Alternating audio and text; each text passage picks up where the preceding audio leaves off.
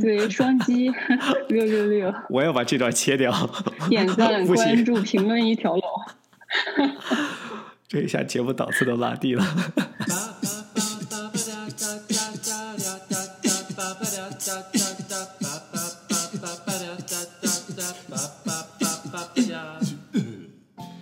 还没有取消订阅或者忘记取消订阅的朋友们，大家好，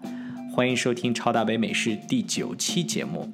那我是这个节目到目前为止唯一的主持人尔大夫 AKA 超爱演。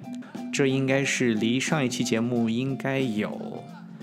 6个月、7个月、8个月了吧，我也不知道，可能1年了吧。那这期间发生了很多事情，我也从一个无业游民，不对，应该是边缘人员进化成了一个神经内科的住院医。虽然第1年还是一个 intern， 但是我也是个住院医了。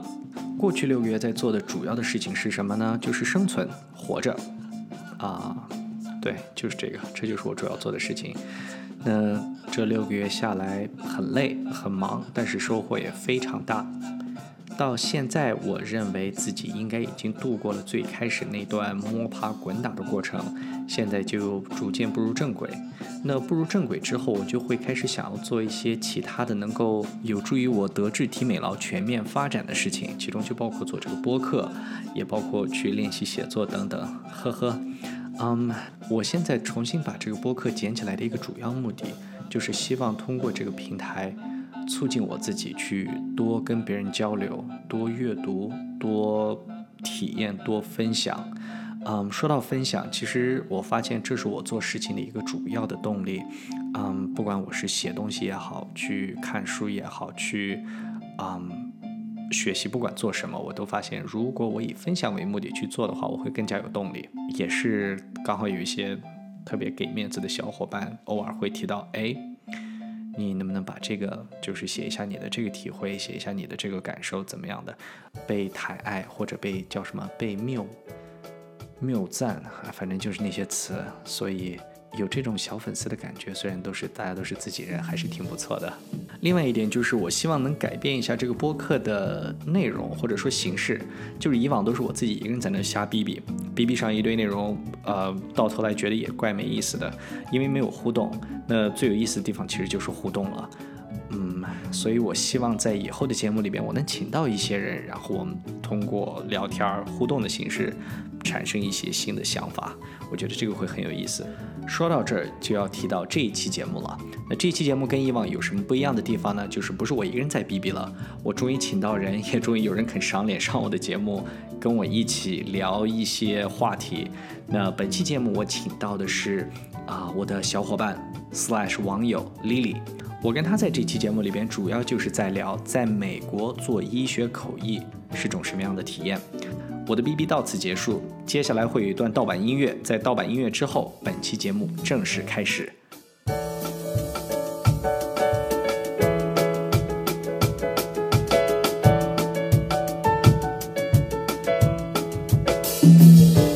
你就先自我介绍一下，跟大家介绍一下就是你的整个在美国之前的这段背景。Hello， 大家好，我是 Lily。那我之前是毕业于中南大学西海医学院8年制，然后在我读医学院的期间呢，又去美国交流了2年，主要是做实验什么的。之后在毕业之后呢，去了上海的一家远程的医疗公司工作的主要内容就是医学的翻译和口译。那所以现在主要在做什么？我现在主要在准备美国的执业医师考试，然后同时也在做一些兼职的医疗口译什么。OK， 那考试进行到哪一步了？我已经考完了 Step 1，然后现在在准备 CK 和 CS。那所以现在就我觉得现在我问这些话，感觉我什么都不知道似的。别人不知道吗？就感觉特别客套那种。那是计划明年申请吗？对，我是想尽量明年申请嘛。然后4月份打算4月份左右考 CK， 然后6月份之前考 CS， 之后做一些见习实习啥的。OK， 前面那一段就是 Lily 的自我介绍，接下来我们直接跳入正题。那因为这次节目，其实我主要就想讲一下这个医学口译。那我们俩在这方面都有一些经验，然后但是我们俩的经验还就是专门的医学口译的经验又不太一样，所以我觉得从你的角度，还有从我的角度，我们俩把这个不一定能聊透，但是聊完之后，我觉得不知道谁听的话，也许会有什么想法，也许也可以通过这个给我招点人之类的。那首先我想请你介绍一下你体验的这种医学口译是什么样的。我觉得医学口译嘛，从字面上来讲就是医学与和医学相关的口译，然后是为讲就是不同种语言，那我们就是中文和英文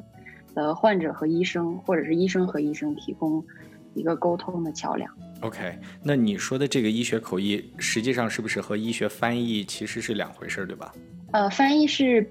用笔嘛，或者是就是字面上的，然后我们是口头上的嘛。对，其实我也意识到这个，因为我觉得在国内我们好像把这个分的还是挺清楚，就是口译和翻译。对。但是当然，可能如果没有接触这个行业的人，口译翻译他们就直接统一叫翻译了。然后在美国这边也是，就是怎么样，他们都是叫 translator， 然后如果是懂行的是 interpreter 这样子。我觉得，当然这个概念上，我觉得还是有必要分清楚。如果有人听了这个想去找工作的话，这个翻译和口译是两码事儿。就是对水平的要求应该是不太一样，或者对内容的要求，口译工资也高一点。对，这是真的，口译比翻译要好赚一些，翻译市场不太好啊。我知道你做的这个口译，医学口译和我之前接触的医学口译还不太一样，就讲一下你做的这个医学口译的这么一个应用场景。我做的，因为我就是毕业之后只参加了一个工作嘛，然后是远程会诊。所以基本上都是线上的这种中美远程之间的会诊。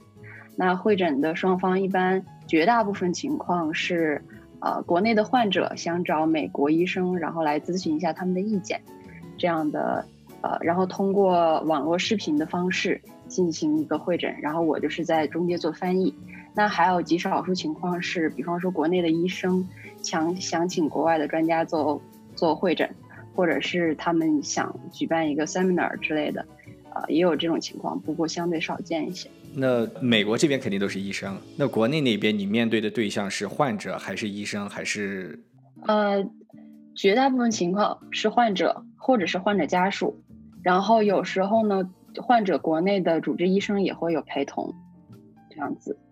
然后有时候还有一些就是我们就合作伙伴的公司也会有人员在。比如说像我们，对不对？对。觉得这就是我跟你做的不一样的地方。那你在做这个口译的时候，说英文的是医生，也有可能说中文的也是医生，所以你翻译的或者是他们这些用词用语，可能就和我们这些讲大白话就不太一样了，对不对？对，但是其实还好，就是主要讲的都是希望能让病人听懂的，所以也不涉及特别多的学术的用语，主要涉及的都是一些药名会相对专业一点，其他的话都是一个医生和病人正常沟通需要用到的，然后都是相对好理解的。因为我先是做的是美国国内的这种医学口译，就是非常传统的病人患者这种，那实际上在用的时候或者在讲的时候，基本上都是要讲大白话，就是不会出现这些专业的医学词汇，或者是在说完这些专业医学词汇之后会紧接着解释。那我在讲的时候，我就会相对来说，我觉得可能我自己的体验是相对中美的这种会诊，我的压力更小一点，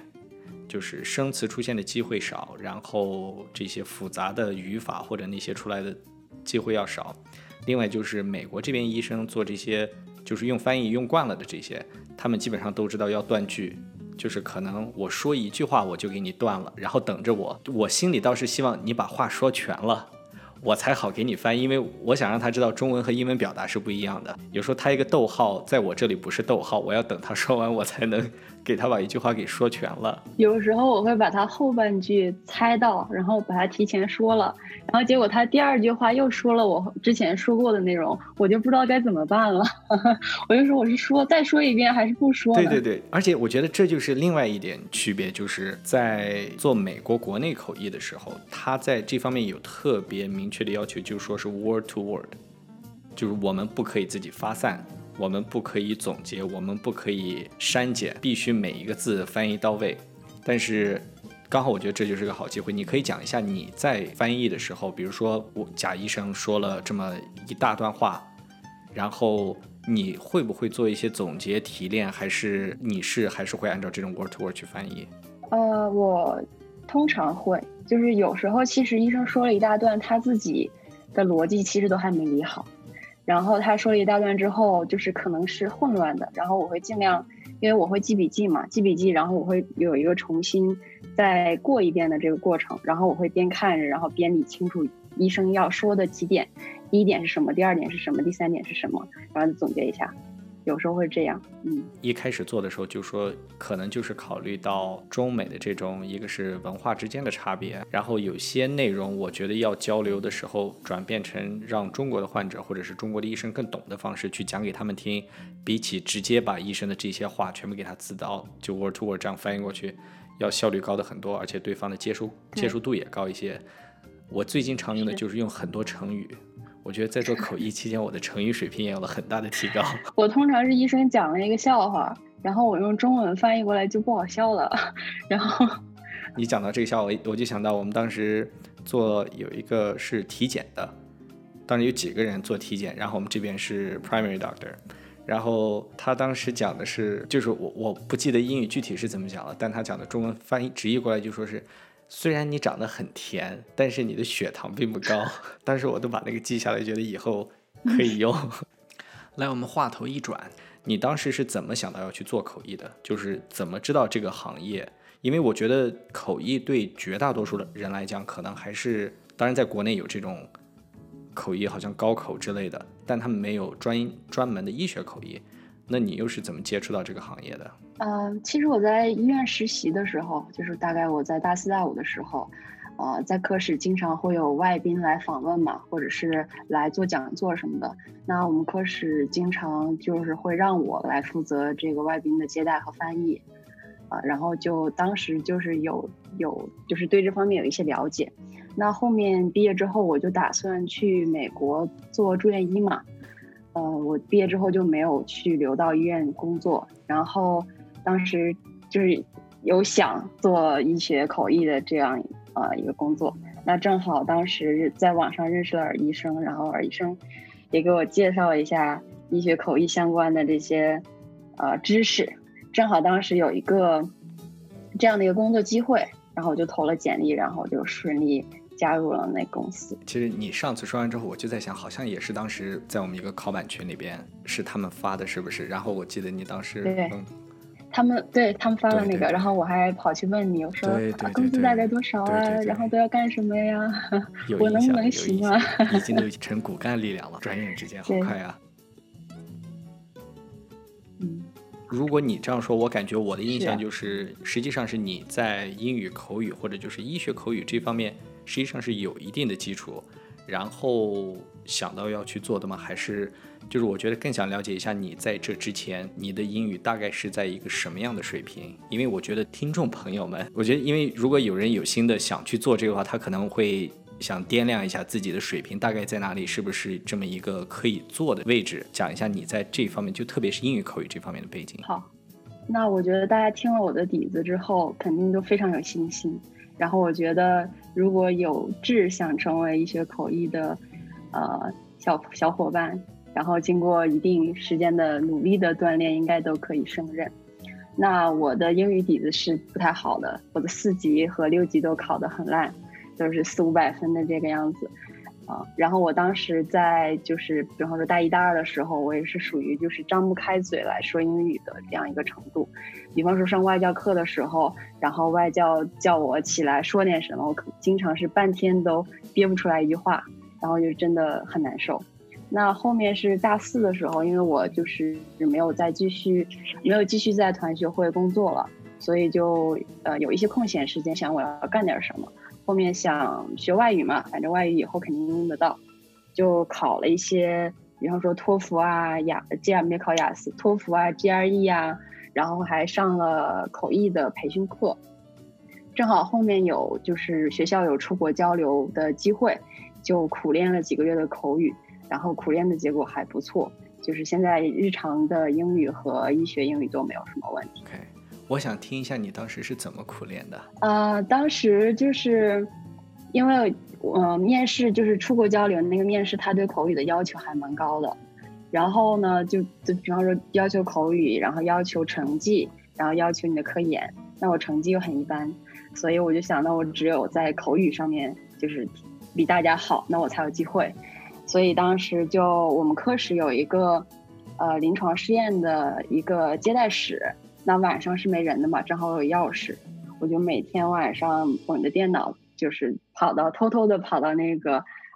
就是临床试验的接待室，然后坐在那里坐一晚上，然后练口语，然后就这样过了1个月。后面我在寝室，就是在网上和人闲聊，用英语闲聊的时候，然后我们寝室的小伙伴就说哇，Lily你的口语怎么1个月之内进步了这么多，就给了我很多的正反馈，于是又多练了2-3个月，就感觉蛮好的。但其实说实话，英语底子如果4级500多，6级400多，可能大家都这个水平，我感觉。就是我觉得大部分吧，我觉得大部分读过大学的小伙伴，英语的水平应该都是这样。对，所以我觉得大家以我为标准，应该都要有信心。但是我知道在节目的发展到后面，我俩要吐槽这一段，就是关于这个我们先省着，对，那等到那个时候再吐槽。Anyway， 我也可以讲一下我自己的经验。我特别感激的就是我大学的英语老师，杨明主任、张云老师，还有张千惠。如果你们有在听这个节目的话，我真的非常感激，我一定要发的，就是当时杨明老师他是我们主任嘛，然后我们学校的外语教研室我感觉是特别有存在感，所以当时搞很多活动啊，各种口语啊，乱七八糟的活动，所以我当时对这个特别感兴趣。然后在这方面我感觉我在英语上面下的功夫要比在医学上面下的功夫要多。在之后来了美国，一开始做这个电话口译，那这个电话口译它就是完全针对这种美国国内医院、诊所、医疗保险，其实你可以接触到各行各业，这点特别有意思。所以用这1年的时间，我感觉自己的英语就基本上从可能是如果是 level 1是一开始毕业时候那个水平，那1年之后我觉得我可能就 level 6或者 level 7，我就特别有自信，我就觉得就自己的英语已经就是那种已经毕业了感觉。 OK， 什么样的情况我都 handle 得了。然后也在那快1年的时候，然后到了现在这个不是现在这个，现在是住院医了，在之前那个公司就开始做这个口译，然后发现确实有一些不一样的地方，因为以前是做是医生对患者的这种，然后到后来就转变成了，当然也是主要是医生对患者，但是还有医生对医生，他们用词真花起来的话，那就是我根本不知道他们在讲什么，就是他们用中文我也不知道他们在讲什么。尤其是我印象特别深，当时我们有做骨科的会诊，就是主任对主任级别的那种会诊，他们讲的全是很多什么这个 technique 那个 technique， 这个入路那个入路，我根本不知道他们在讲什么，所以就 Google 都来不及的那种，然后这种会慌，我这边我就一直在流汗，还好那边主任英语水平也很高，我在这边就打个酱油。怎么说，确实就是在这方面我感觉这是我的经验。那我自己如果说听的人在这上面有什么收获的话，一是我认为基础挺重要，然后另外一个就是，但是通过就像你那种训练，我这种训练就是有针对性的训练，或者用现在比较时髦的话说刻意练习的话，是能达到一定的水平。我觉得需要强调一点，就说是英语或者是英语口语，对于日后想在美国行医的这些小伙伴来说实在是太重要了。我也觉得是，我觉得要让别人跟你讲话讲得舒服，然后不觉得费劲，对，然后才能再谈其他的事情。对，我记得以前在群里边看过一个 UPenn 的一个前辈讲过，其实口头要讲得好，笔头要更好。当然因为我们这次现在讲的是口头的，所以我们就先把笔头撂下了。Anyway， 那这个我觉得还可以再讲一下，就是这个口译，因为很多人印象里边可能是一讲到口译都是那种高大上的交传，同时在讲，那你这个是属于交传还是高大上的应该是同传，不好意思。我们这个是比较高大上，那你讲一下你这种口译形式。因为我是做远程嘛，所以我做的全都是交传，也就是说医生说一段话，然后我来翻译一段，或者是病人说一段话，然后我再翻译给医生，这个样子，没有做过同传。而且这刚才我们就讲到，就是一句话一句话和一段话这种，一段话你是怎么搞定的？因为就是每个医生他有自己不同的习惯。那比方说有一些医生他就很喜欢，他就非常体谅口译员。那比方说他说2-3句话，然后他的整个中心思想都没有说出来，他就停下了，让你来翻译。然后这个时候我也不会去强迫他，那我就去翻译好了。这样是一种情况。那另外一种情况呢，是这个医生就是一直说都不停的那种，然后这个时候我会找适当的时机让他停下来。那当他说一大段，比方说他一段话说3-4分钟的时候，基本上就是极限了，因为我要记笔记嘛，然后还要再传达给患者，就需要一个比较清晰的这样一个思路，所以这个时候会记笔记。对，就是在学口译的时候学到一些什么符号啊什么的，尽量比较清晰的、有逻辑的记下来。我感觉我自己的体验就是，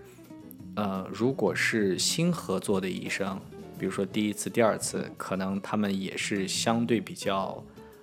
保守一点，就在讲话的时候可能就是1句2句，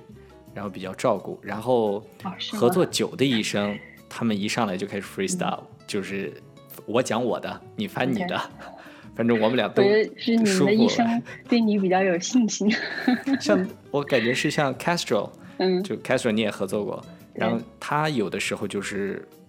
会把他的整个想法，我喜欢他讲话那种方式，他会把他的所有的想法特别顺的给你讲完了，然后我在这边边点头边笑边应和的那种我懂，然后边狂记笔记，对，然后再要把他那个再用他的那种感觉要再转述过去，这也是我当然最喜欢的一位医生，所以跟他合作起来特别有意思。其实刚开始我翻译的时候，我比较喜欢那种一句话一句话的来讲的医生，因为这样我压力比较小。但是到后面我会比较喜欢一段一段说的，就是可能也是我能力的提高，然后我觉得一段一段说的话，这样会更节省时间，就是不会有重复的话来回说，然后你的思路也会更清晰。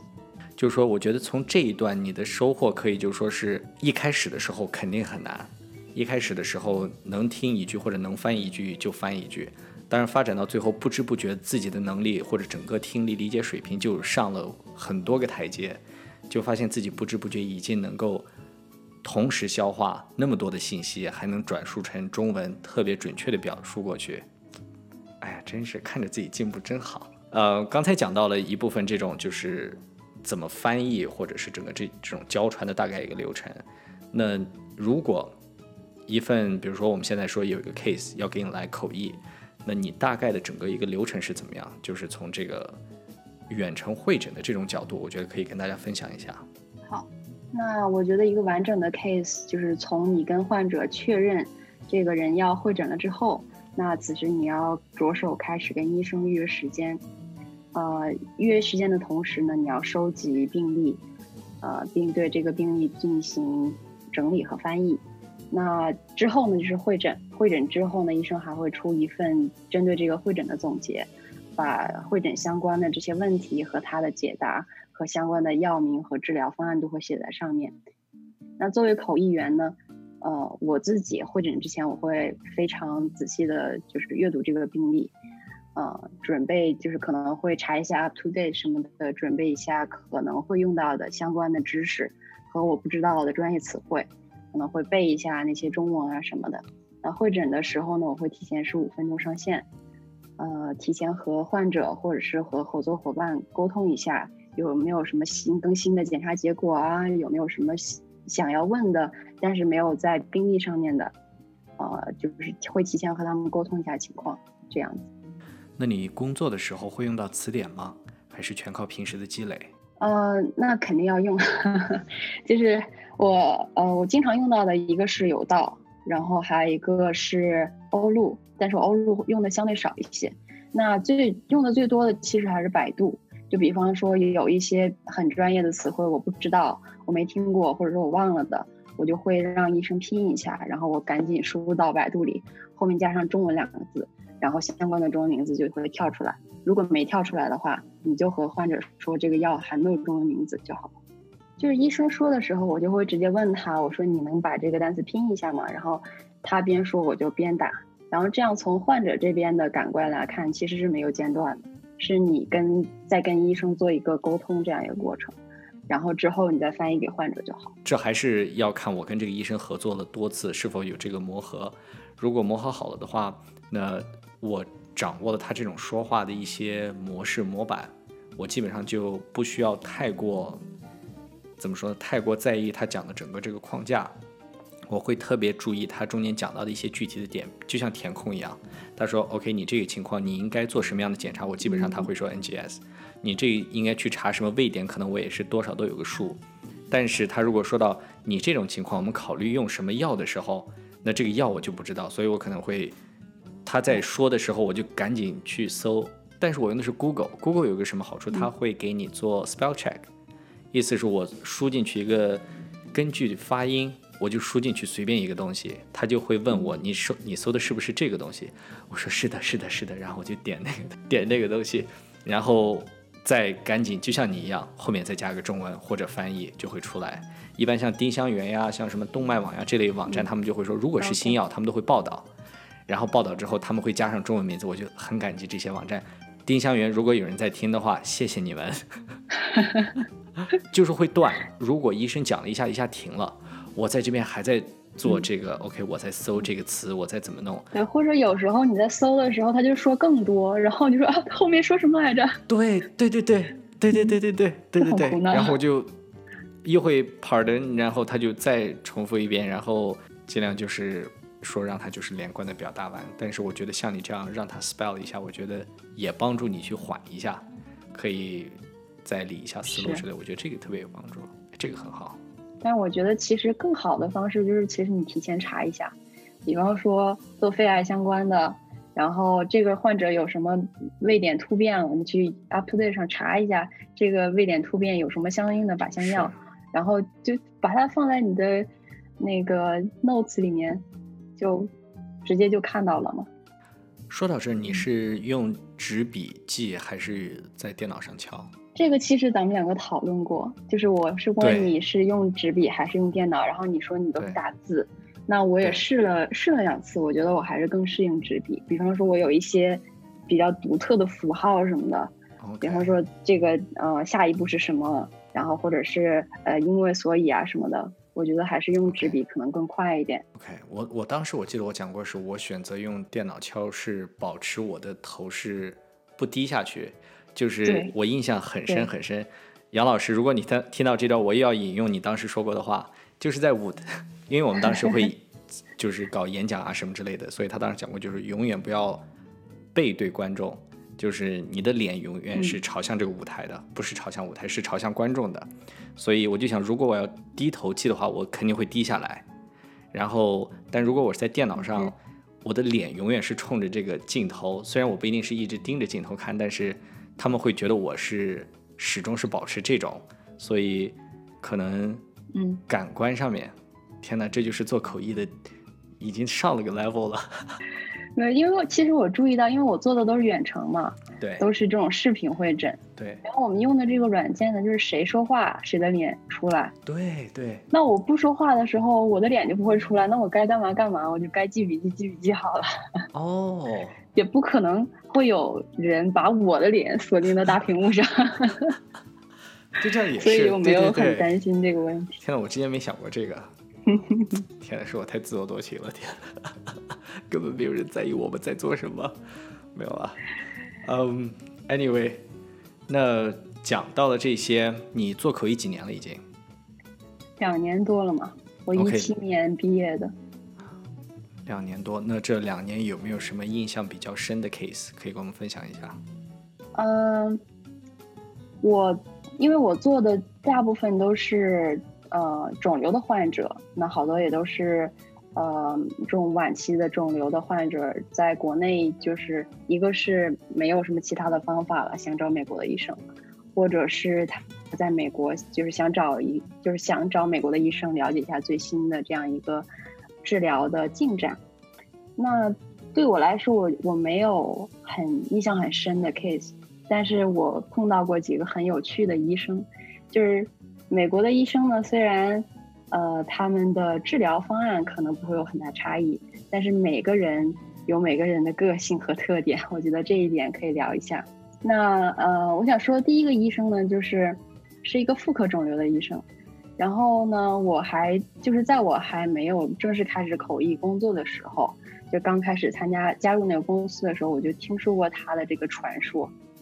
然后据说是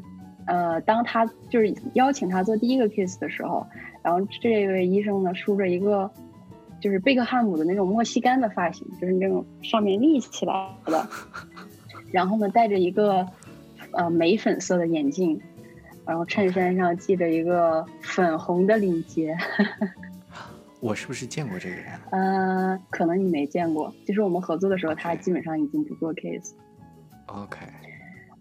然后就是在第一个 case 会诊到一半的时候，她的男朋友拿着一个水壶在后面浇花，然后看见视频里在会诊了，然后就走了。然后我的那个同事和家属就直接看呆了，就是这是什么鬼？但是因为这个医生就是在业界还蛮有权威的，所以就是尽管我们不主动去推荐他，但是还是有很多客户主动点名要这个医生。然后终于有一次是我做口译的时候，我就看到了这个医生。那他这次呢，还是戴着他那个粉红色的眼镜，但是呢，就是没有梳莫西干发型，他是就头发还蛮凌乱的，然后穿着一个鸡心领的 T 恤，就还可以，就还蛮深的鸡心领。然后这次呢，就是一个就是中末期的卵巢癌的患者，就是他有多发的转移，然后已经出现肠梗阻了，有腹水啊什么的。他在国内呢，就是该用的方法也都用到了，然后他们也问了几次，就是医生，就是我们该怎么办？那医生也都说就没有什么很好的办法。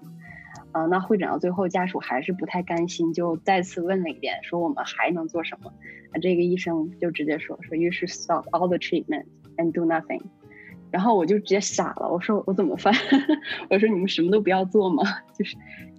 是等着等死嘛。然后就我还是尽量的，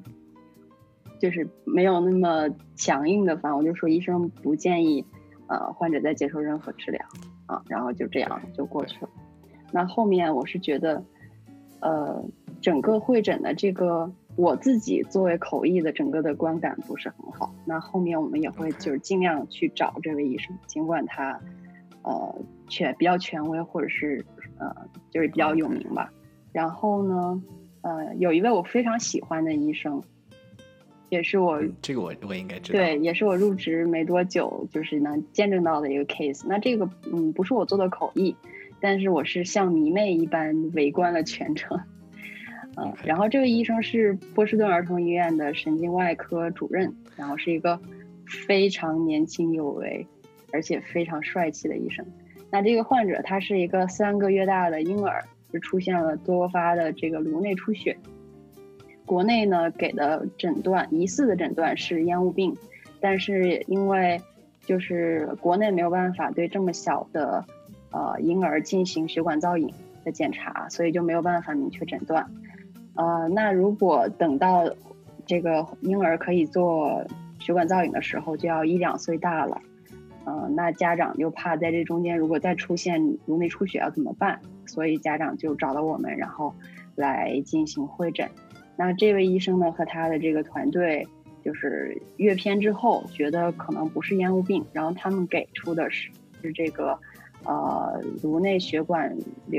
动脉瘤的破裂，不是烟雾病。对，然后呢就是他在会诊的过程当中就是非常详细的介绍这个动脉瘤是怎么形成的呀，然后病理机制是什么呀，然后并建议这个家长尽快的给这个患儿进行血管造影的检查。然后就说他们这个波士顿儿童医院神经外科的年手术量每年超过1000台，然后最小的可以进行血管造影检查的婴儿，就是刚生出来4天，只有4天大。然后呢，对这个患儿呢来说，他做这个血管造影的成功率可以高达96%，就非常自信，然后也非常令人信服的一位医生。当时口译是不是 Dylan 做的？天哪，我对这个也都有印象。天哪，我记得我当时看你朋友圈，因为我当时特地把这个整个会诊的流程，我们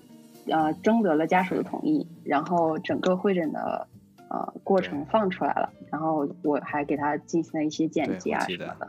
放到了我们的微信公众号上。我记得这个。然后其实就是举了一个算是反面的例子，一个非常正面的例子，然后也就是想告诉大家，美国的医生就是从个性上来讲什么样都有的。那当然还有很多其他印象深刻的医生，比方说就是我非常喜欢的一个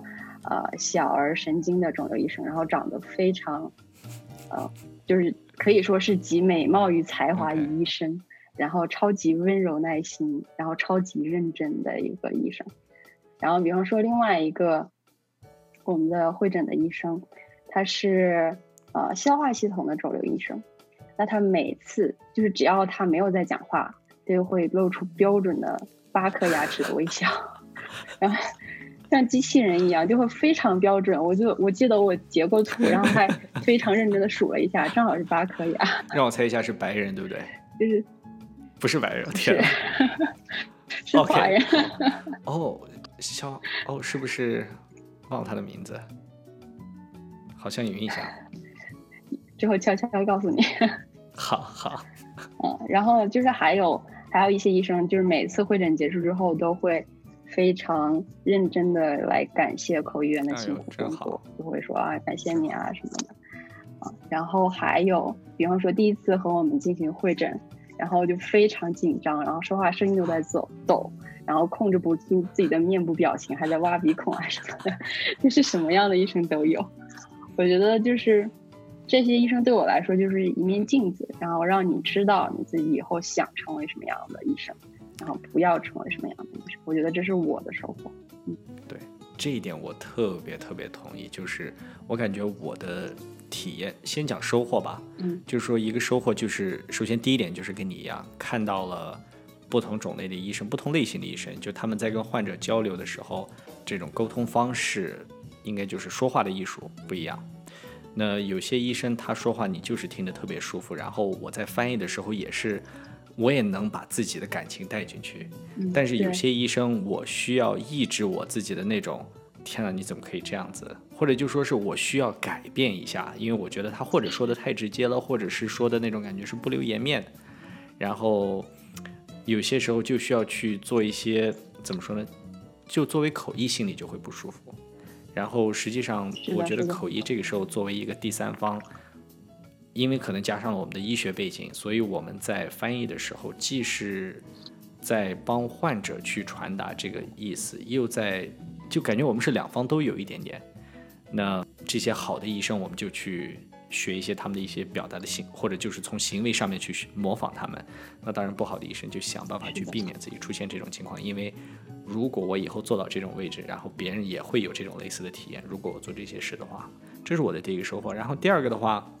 练这个说，或者就是怎么去说这些医学相关的这些，怎么去跟医生去对话，我觉得这方面对我帮助特别大。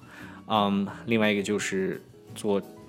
当然就是做美国国内的口译，还有做中美的这种，都帮助我可以去了解，怎么说呢，就是一个美国医疗系统的边边角角，然后让我更真切地感受到中美医疗之间的差距。我觉得就是讲这个中美医疗之间的差距，咱俩可以吐槽上，可能吐槽上1个小时都行了。今天我们就先不说这个了，这太负面了。我也想分享一下我的就是印象比较深的 case。你讲的中美远程会诊的，我想讲一下我做美国国内的，因为做美国国内的这个口译，确实让我接触到美国国内的不讲英语的这个华人这个圈子，是我以前根本我就觉得只是在纪录片上也能看到。比如说在纽约的这个福州人的就是这么一个移民群体，然后在 LA 他们就住在 Roland Heights 大门 bar 这块的一个华人群体，在翻译的时候我就有这么几个印象特别深的。当时是一个老太太，然后因为他们有些geriatric medicine，geriatric 是老年病学或者老年医学，他们会有这些home visit，然后医生去家访等于是，然后这个老太太当时就说就常规问诊嘛，问完之后，然后医生就说哎你还有什么问题，老太太说你能不能多坐一会儿，就跟我聊一会儿天。哎呦当时我就听到这会儿我就已经心里挺难受了，然后就把翻过去，然后那边医生说可以啊没问题，然后就说为什么他会这样问，然后老太太就说她是就女儿移民过来，然后女儿一开始结了婚，后面离了婚，然后她一开始过来帮忙带孙子，然后孙子跟着女儿的老公，我不知道那不应该是儿媳妇哈，儿媳妇好像指的是女的，女婿对，跟着女婿走了，然后就女儿自己，然后女儿要上班，她现在就留在这边，然后周围全都是美国人，然后她没有人去说话，然后她出去的时候就看到那些小朋友，就是全是美国的小朋友，她都不知道怎么去想逗他们玩，但她都不知道怎么说英语，就会觉得很孤单，然后每天就是她自己一个人在家白天，然后她就特别盼望，好像是他们每周还是每2周有一次这个 home visit， 她就特别盼望每2周这一次，因为医生会来，而且会有口译在旁边，所以她就会借这个机会去聊聊天。哎，反正就是听了这块很难过，听着好难受啊。就是让我了解到美国的失独老人，这叫失独老人吗？我不知道，这么一个群体。然后另外空巢老人，对，空巢老人，美国的空巢老人，对，确实是。我觉得在这边更那个什么的，就是因为语言不通，他们在的环境，除非是在华人聚居区，要不然真的很困难过起来。对，我就是想，如果以后如果以后我妈想过来的话，那我要怎么弄？因为她一不会开车，二不会讲英语，就真的是对于他们而言，如果想换到一个说另外一种语言的国家，真的是很难。去尔湾吧，尔湾华人多Houston 也蛮多的也是啊。另外一个就是印象比较深的是这个是特别难过，这个特别难过，就是我感觉我印象深的都是比较难过的，可能快乐的留下什么印象。然后这个是当时打电话，就是国际长途，是一个医院的好像是 ICU 的医生在给中国打电话，然后接电话的这个人应该是这个患者的父亲，这是一个留学生，这个小姑娘好像是当时出了事故，然后就在 ICU，然后当时这个医生就在跟国内这个家长就说他怎么样，我已经不记得当时具体什么情况，反正是很严重，然后就说给他们交代一下病情，然后说预后很不好，怎么样，就等于是做了一个这种就是应该是 family meeting 这样子的一个。之后那个父亲就说那他妈妈正在准备签证，准备机票要去美国，但是我去不了，他说我身份问题我去不了美国，然后就说感谢你们照顾好他，怎么哎呀，听那块好难过呀。是啊，就是对呀，自己的女儿出事了，在国外，然后在 ICU， 自己却不能去看她，就这点让我特别难过。Anyway， 好像这是难过的，但还有一个有意思的，我记得，因为我做这个当时做电话口译是早晨时间特别早，然后这个公司它在欧洲也有业务，所以有的时候会接到英国那边的电话，然后英国那边电话是有一次是这个人是在医院里边，他好像是一个贩毒团伙的然后他在医院里边给我打电话的不是医生，是警察，然后当时就说要让他供出来，就等于是让他供出同伙，因为就可能把他给抓了，反正他不知道怎么就进到医院里边，让他把这个同伙供出来，然后他说除非你们什么保证我什么人身自由啊，就讲了好多条件，然后我感觉整个就是一个在谈判的过程然后那个人躺在病床上，然后就说就是要谈判，然后这边就说他就很担心说如果我不交出来，是不是你们要把我从医院赶出去，是不是要把我从英国赶出去。就是美国国内这个电话口译真的很有意思，我从这儿就学会了我觉得这个值得讲，我之前没有准备这个，但我觉得这个值得讲。最大的收获是学会讨价还价，就是看病的时候讨价还价，这个是我以前根本不知道，或者就完全没概念。做了之后我就觉得讨价还价的方法，所以你不知道是不是？我不知道。对，好，就是在听的朋友们，这已经是在脱稿讲了哈。就是比如说当时我还用这个跟我小伙伴试过，就是当时这个 case 是我不知道在哪儿，然后那一个人他做了超声，腹部的超声，然后好像没有保险，然后人家就说 OK， 那这是多少多少钱，然后他就说我没钱怎么样，他说如果你现在能就是在他离开医院之前，如果能 cash full price 的话，他给你打半折，就是打5折。然后最后下来反正是好像100多块钱，其实总的也不多，但是100多块钱，我当时就天哪，这太不可思议了。然后我自己后来，因为我们有患者会来这边这个看病嘛，就来美国看病的，然后我们有去看专科门诊，这是interventional radiology， 就是介入放射科。就我自己的保险哈，如果我用我自己的保险，通过家庭医生转诊去看专科医生的话，一次是$50。你自己 out of pocket？ 对 ，out of pocket 就是我现场要交$50，等于是挂号费这种诊费。但是首先这位患者他没有美国的保险，那我们只能就说 cash。我们一开始的心理准备是$100或者怎么样，然后他当时说是就如果是 cash price 的话，就说在之后给你寄个 bill， 意思是我现在看现在不交钱，但是我之后寄个 bill， 好像他是对那种 cash patient 做这种是100多还是200多，但是如果你现在把这个钱交了的话是$40，就是现场交$40，意思如果他现场交钱比我通过保险去看还要便宜，对，就这个就不可思议。所以自那之后我就想到，如果我收到这种高价账单，我一定得去跟他们讲价。我记得我对，我觉得可以。这是在美国这点有意思的是，小东西你是讲不了价的，但这些大东西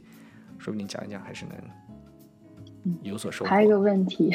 问，就是我想了解一下，因为我觉得可能有一些听众也会感兴趣，就是你电话口译的这个是怎样的一个流程？就是你整天在家里面，然后时刻 stand by， 然后有活儿来就干吗？是这样一个过程。对，说白了就是有活就去干。是这样，在美国国内做它是分2种，一种是需要 license 的，一种是不需要 license 的。那需要 license 的职业，不管是什么职业，它的薪水永远都是相对比较高的，然后要求也比较多，然后你相对来说接的活也比较好。然后不需要 license 的，那就是苦力活，说实话。OK。那首先我一开始做那个电话口译，它实际上是不需要 license 的。然后说到 license， 就是美国有2家机构做认证，一个叫 NBCMI， 是 National Board of Certified Medical Interpreter， 就是它专门就是 Certified Medical Interpreter， 这是一个。然后另外一家机构是叫 CHI 或者叫 CCHI， 这个是叫 Certified Healthcare Interpreter。其实这2个都是一样，就是美国不管是哪一家机构或者是哪一家医院，只要是做口译相关或者是有口译工作的，他们都认这2家机构的 license。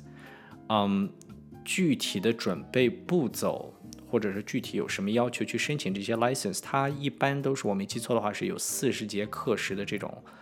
医学口译的课在网上修，有这种有现场的或者就是这种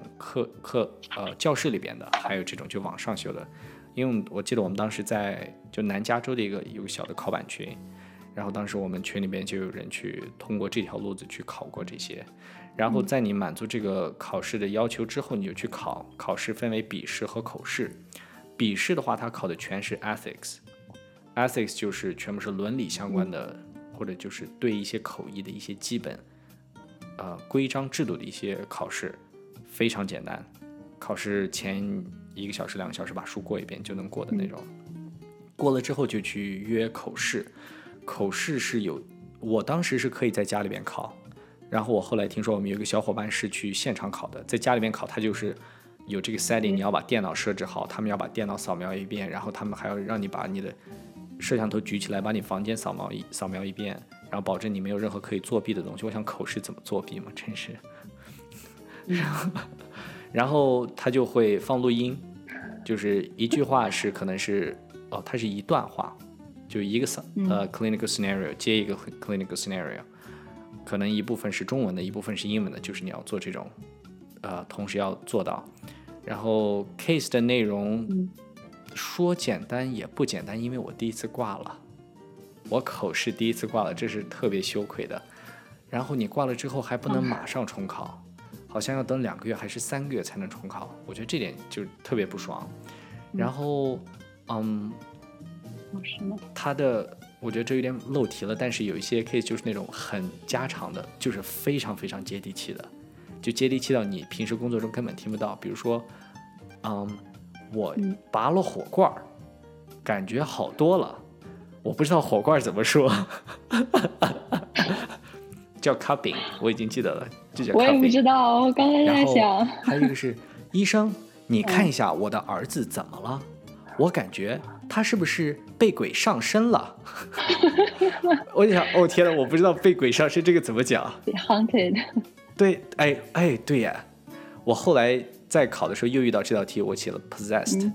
我说的是 possessed 或者 haunted， 对，其实也可以。如果查字典的话，什么 possessed by the devil， 对，但是这个就翻不出来那种感觉，对不对？然后但我觉得 haunted 不错哎，现在想，而且因为它里面就那些语音语调很土像中学的那个写的课文一样。对，就挺有意思。但是就如果是英文这部分，其实就特别简单，英文就是我们很日常的这些，这个要怎么吃，你要怎么弄，然后你要去随访怎么样，就这部分很简单。然后口试考过之后，他就给你发 license， 然后拿这个 license， 他们这个 board 都有自己的一个 registry， 就是等于是口译的库，你在那里边要 update 你的住址，你的联系方式。这样的话，因为美国它到处都有这些 freelance 的公司或者是 agent， 等于是口译经纪公司，他们就会根据这个 registry 去找人。比如像我之前在对星探，他们是星探，没错。比如像我当时在陈县，然后会有人就专门找在南加州陈县，比如说方圆20 mile 或者30 mile 的口译，然后找到之后就问你，你的这个 hourly rate 是多少？你怎么结算的？然后这一个活儿，或者是你最远能去哪儿？我一开始很 low ball， 别人一来问我就说1个小时$20，就别人欢天喜地。然后我来问一次，我就往上加$5，直到加到最后是好像加到55的时候，人家就说这个已经超过我们的 budget 了。对，所以我就发现原来我知道就是我这个的上限是50。但是我知道还有人是在 City of Hope，City of Hope 就是我们这边一个比较有名的这个肿瘤中心，他是在那儿做 contractor， 他当时给我讲过他的小时 hourly rate 是$75，然后是2 hours minimum， 然后但他说2 hours minimum 基本上去一个 assignment 基本上都是4个小时起，所以实际上也就是说工作半天的话，我不知道是多少，反正就是75乘以4，对，300块钱。300，我要把这块截掉。不要截。Anyway， 就说是，其实我觉得这块也可以再展开一下，就是说，如果要把这个作为一个职业的话，除非真的是闲在家，然后作为一个补充收入，就是在考版过程中，这当然就是专门针对考版的这群，作为考版过程中。对，因为它这个 schedule 很好，实际上7点到3点，做电话口译7点到3点，但它强度很高，但这个强度高对口语的提升也有帮助，就是量变引起质变这样子。然后如果实在不想接这个，也可以去考完这个口试，拿了执照之后去接这种 freelance 的活，就是周围跑一跑。我觉得这个更好，我会更倾向于这个，因为你有机会去接触到活生生的医生。虽然在这个 ethic code 里边是不允许口译在完成这个 assignment 之后再去跟医生或者患者去沟通，对，去接触，但是规矩是死的，人是活的，这是我妈常说的一句话，这里引用一下。所以如果你觉得这个医生你很喜欢他这种方式，或者是这是你想做的一个专科 specialty， 在整个 assignment 结束之后大胆的去跟他说，就说其实我白天是口译，我晚上其实是一个勤学苦练的 medical student， 从中国来的，怎么样，我多么苦，我多么努力，然后你看我现在都进到这一步了，我想 shadow 你可不可以？基本上医生如果不是那个太反感这些行为的话，他都会说就是可以试一下。对，尤其是如果你在跟这个医生已经做了2-3次之后，你们俩都已经打过几次照面，对，这个是一定可以提的，没问题。让我想起了我给 Castro 医生吹彩虹的时候。对，就是说到这个，所以我觉得这一点要跟大家分享，就是说这个对整个，如果你对这个感兴趣，想做这个，这其实对整个在申请季都会有所帮助，因为实际上这些医生他们也会作为你的这些 connection 的话，也许这些也可以作为一些比较强的 connection 来用，因为他们看到你平时做这种口译，然后在他们眼里你做的这份活实际上是技术含量非常高的，他们会非常佩服你的能力，所以他们对你的印象就会非常好，他们写信的时候就全是那种就夸赞的都要溢出纸面的这种，然后你都不好意思再看。因为我非常期待我将来的推荐信。真的，我当时这个推荐信就是 Castro 给我写了一封，然后我特别喜欢，然后我们还有一位我们一起合作过，然后他还让我去 shadow 的一个 Martinez， 是神内的医生，哎呦我喜欢死他了，然后他给我写了一封，所以就是这些算是一种强 connection 吧，就是不仅是对你提高英语，对你整个这过程以及你整个match 面试所有都会有帮助，而且他们知道你做这些很辛苦，然后你要两边弄，所以这些医生都挺体谅人的。然后 anyway 希望这个能作为一点点的小的 tips， 大家能有所收获。其实我觉得不光是医生，还有比方说我们一起工作的这个同事啊，然后你的上司啊，我觉得他们都是很优秀的人。对。然后在你将来你做了医生之后，如果你想发展一些其他的副业，都是一个对你来说是一个超过其他医生的这样一个经历，可能对你以后自己创业啊，或者是说你还想再去创业公司去工作啊，都是一个很好的帮助。天哪，这就已经引申到了医生如何考量自己未来的职业发展/除了住院医还可以做什么。我的天，不错，这个以后我们再聊。像我们在做 podcast 吗？圆一下自己的小网红梦，是不是？对，每天在 YY 如何火遍全国。但是就我记得上次我们俩聊到这个，就 podcast 的一个优点就是因为只是听声音，所以我们俩不需要把自己收拾的多么好，所以角度呀这些镜头角度不用去考虑，然后不用考虑自己突然站起来的时候下面穿的睡裤露出来怎么办。是的，所以我会诊过程中从来没有站起来的机会。而且上次提到这就是就因为我刚说到你戴这个耳机无线耳机，在会诊的时候我有几次都戴这个，但是如果这个会诊时间长了，耳机突然没电，我得去换有线耳机的时候，我以前没有养成这个习惯，要把有线耳机放在我触手可及的位置，以至于造成我得去站起来，然后去拿我的有线耳机，但是我上面穿的是正装，我下面穿或者是短裤或者是睡裤，就是站不起来呀，我不行。只能对，我还是建议就是所有想要做口译的小伙伴备一个好一点的耳机，然后一个是你用电脑自带的这个麦克风的话可能会有很多杂音，那我建议要么用有线的，要么我有一个就是 BOSS 的那个 G35的蓝牙耳机。我也有。对，然后它可以用20个小时。对，我的是就是足够你去用了。我的是银色的。对，然后 AirPods 的话，其实我非常喜欢用 AirPods， 就是我觉得就没有线嘛，没有那个干扰，但是它就是续航时间不太好。对，我之前用的是第一代的，然后第一代用1个小时就不行了 OK， 就是用到后面就不行了，然后又赶紧又买了一副，现在差不多能用3个小时，一般的会诊都是可以扛住的。你有没有跟 Castro 的时候会诊的时候用这个 AirPods？ 我就是在用，就是给 Castro 医生会诊的时候中间断掉了一次 OK， 然后断掉了一次，就是断掉就算了，我想马上又换耳机，然后呢我换耳机的时候，这个 Zoom 这个软件又出问题了，就完全卡住，我必须要重启才可以。天哪简直大崩溃，是我做口译以来唯一一次出过这么大的事故。对呀，我印象特别深，是因为我当时就是跟他会诊，我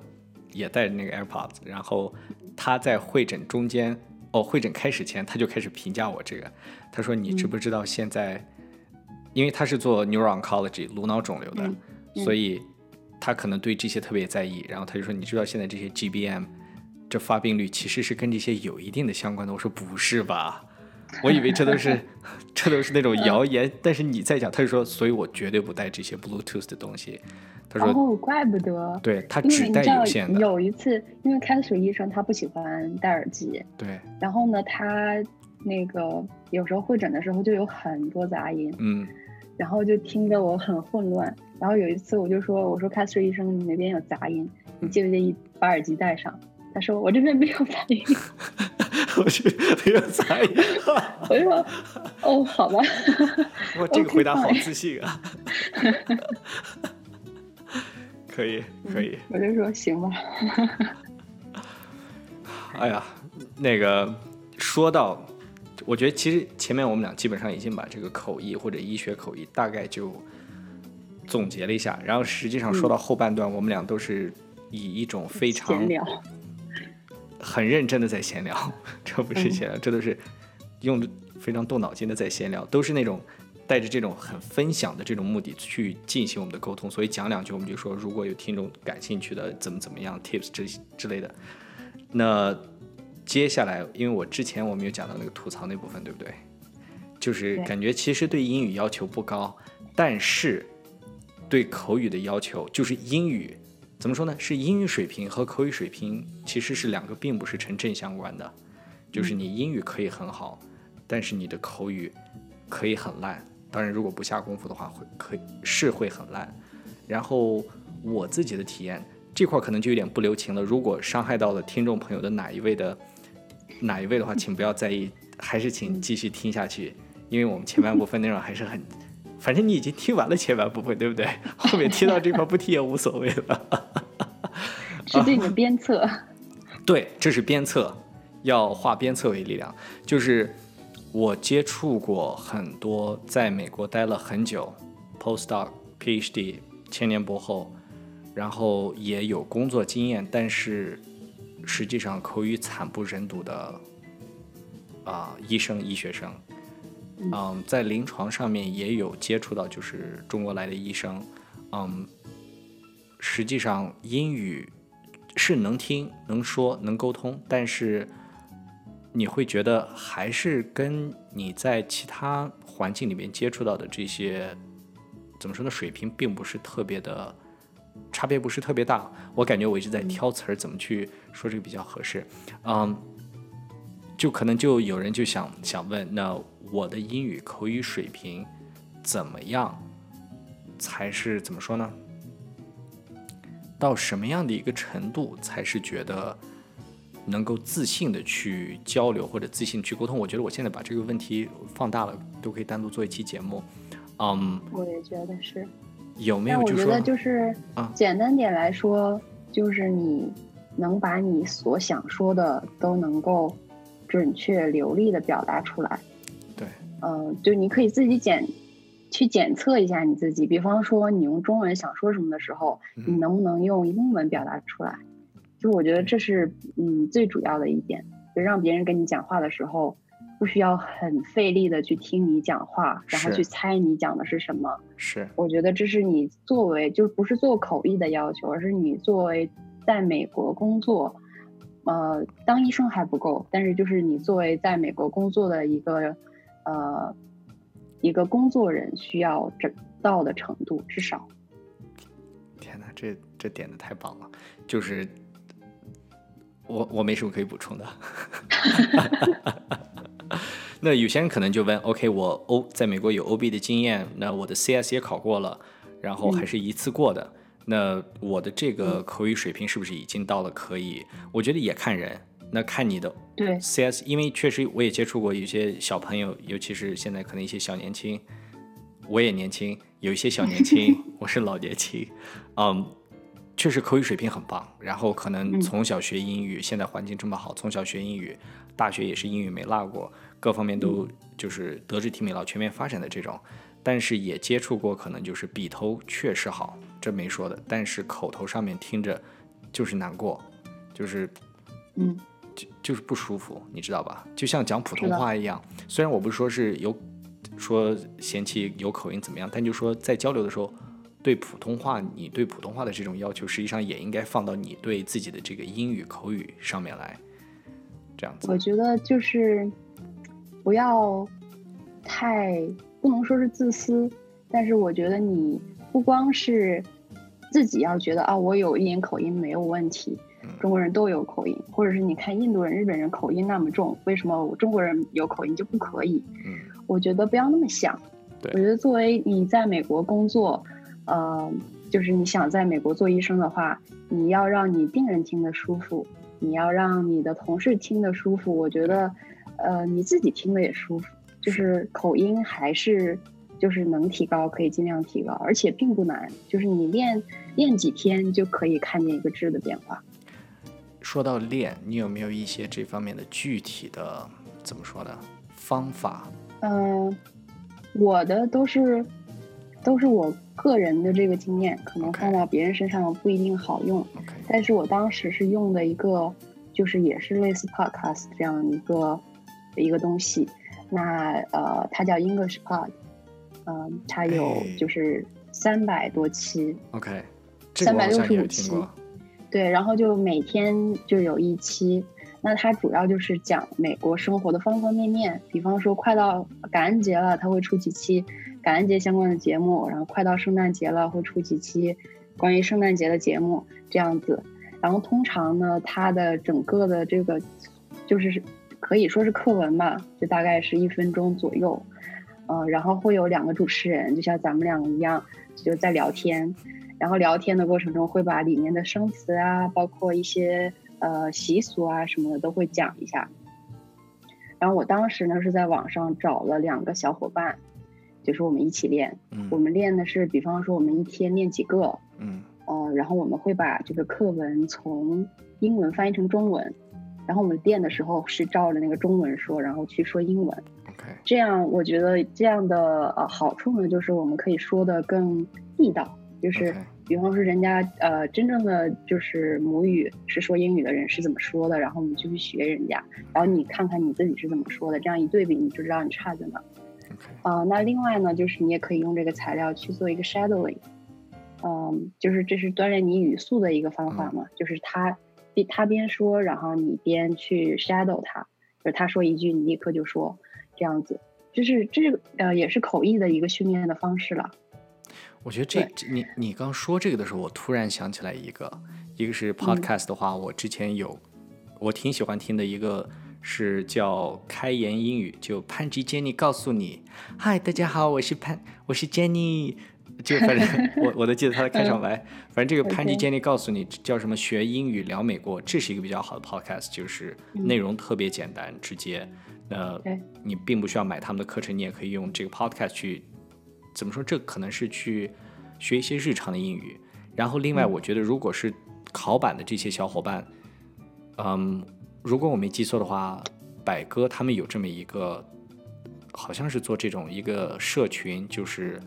类似打卡一样的东西。对，我之前有见过。然后他会把 case 给你，你就读，读完之后有人去在下面留言，看你的发音是怎么样的。对，我觉得这个帮助会非常非常大，因为实际上真正到了临床之后，主治对你印象，或者你的同事、你的 senior、你的 co-intern 对你的印象主要是在哪里？一开始肯定就是 case presentation， 实在太重要了。你的整个思路，然后整个这些流程你是不是很熟练，思路清不清楚，你表达的时候是不是准确，这就完全影响到别人对你的这种感受。那如果你 case presentation 好的话，大家对你印象都好。另外，如果你 case presentation 不好的话，因为你会有医学生跟你在一起，而他们的 presentation 都是好的上天的，所以这一下就被比下去了，就会更加显露出你的技能的或者在这方面的不足。所以我觉得反正百哥这个做得很好，对，真是无差别的各种推广，真是真好。所以我们应该收点广告费的。雷锋，我是雷锋。哎，我刚才想说什么来着？对，就是我觉得现在我们讲多久了？1个多小时了。1个多小时可以，我觉得也差不多。然后最后我就想以一个结尾，那我们俩讲了这么多，但是没有举实例，那别人就会讲了，这两个人就知道讲中文，都不知道他们英语水平怎么样。但是如果对我有印象的小伙伴，应该对我的英语水平有所了解，哈哈哈。然后我就想到我们这个，我们这可以做一个模拟的，就是那个 case， 就是 mock 这种。然后我就一方面是好玩，然后另一方面就是可以让大家了解一下，其实我们就是整个一个平时口译具体是怎么做的这么一个。那这样来就是我用中文开始，然后你翻，然后我再说英文，你再翻成中文。对，我觉得这样对不对？对，你同时对，就有来有往。那接下来这一段就是我会同时扮演患者和医生，然后因为我比较爱演，所以我在这里边要给自己加一点戏。我是口译员。对，然后 Lily 是负责口译这部分。好，那我先是患者。我还打算敲门呢，当，这没有敲门，都是远程会诊了。好，医生你好，那非常感谢你为我提供第二意见。Hi doctor, thank you very much for providing me this second opinion. You are so very welcome. I'm glad to join this consultation as well. 太客气了，我也很乐意来给您会诊。谢谢你，医生。那我国内的主治大夫告诉我说我得了肺癌，我该怎么办？Thank you very much, doctor. My attending in China told me that I have lung cancer. What should I do? I am so sorry to hear that. Do you know what kind of lung cancer you have? 我很抱歉听到这个消息。那你知道你患的是哪一种腺癌吗？哪一种腺癌？哪一种癌吗？我刚拿到我的病理报告，上面说是肺腺癌。I just got my pathology report, and it said I have lung adenocarcinoma. I see. Have you ever done any molecular profiling or genetic testing? 好的。那你有对你检查的这个标本做过任何的分子检测或者是基因检测吗？没有呢。请问那些是什么？贵吗？ Not yet. So what are those? Is the test expensive? They are expensive here in the States. And what are they? I don't have the explanation on my hand. So they are very high-tech and expensive tests that could help us know more about the tumor, know more about the cancer itself,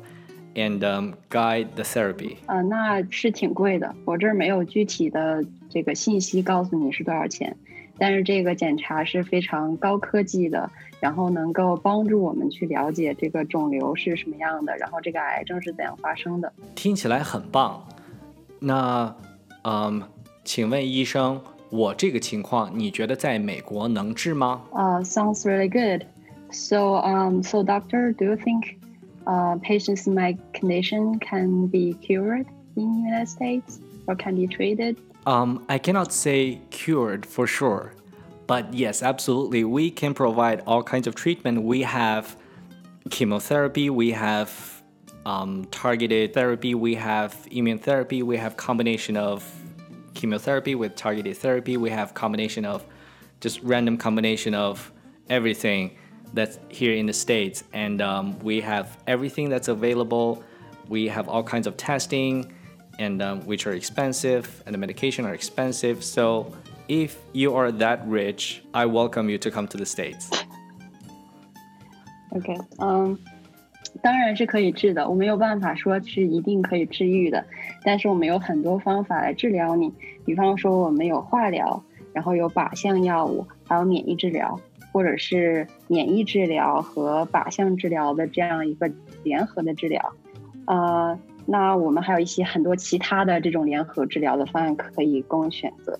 那我们还有很多的检查可以给你做，然后是很贵的。我们还有很多药可以给你用，也是很贵的。那如果你的经济可以承受的话，欢迎你来美国进行治疗。天哪，你这块翻译的太好了，经济可以承受的话。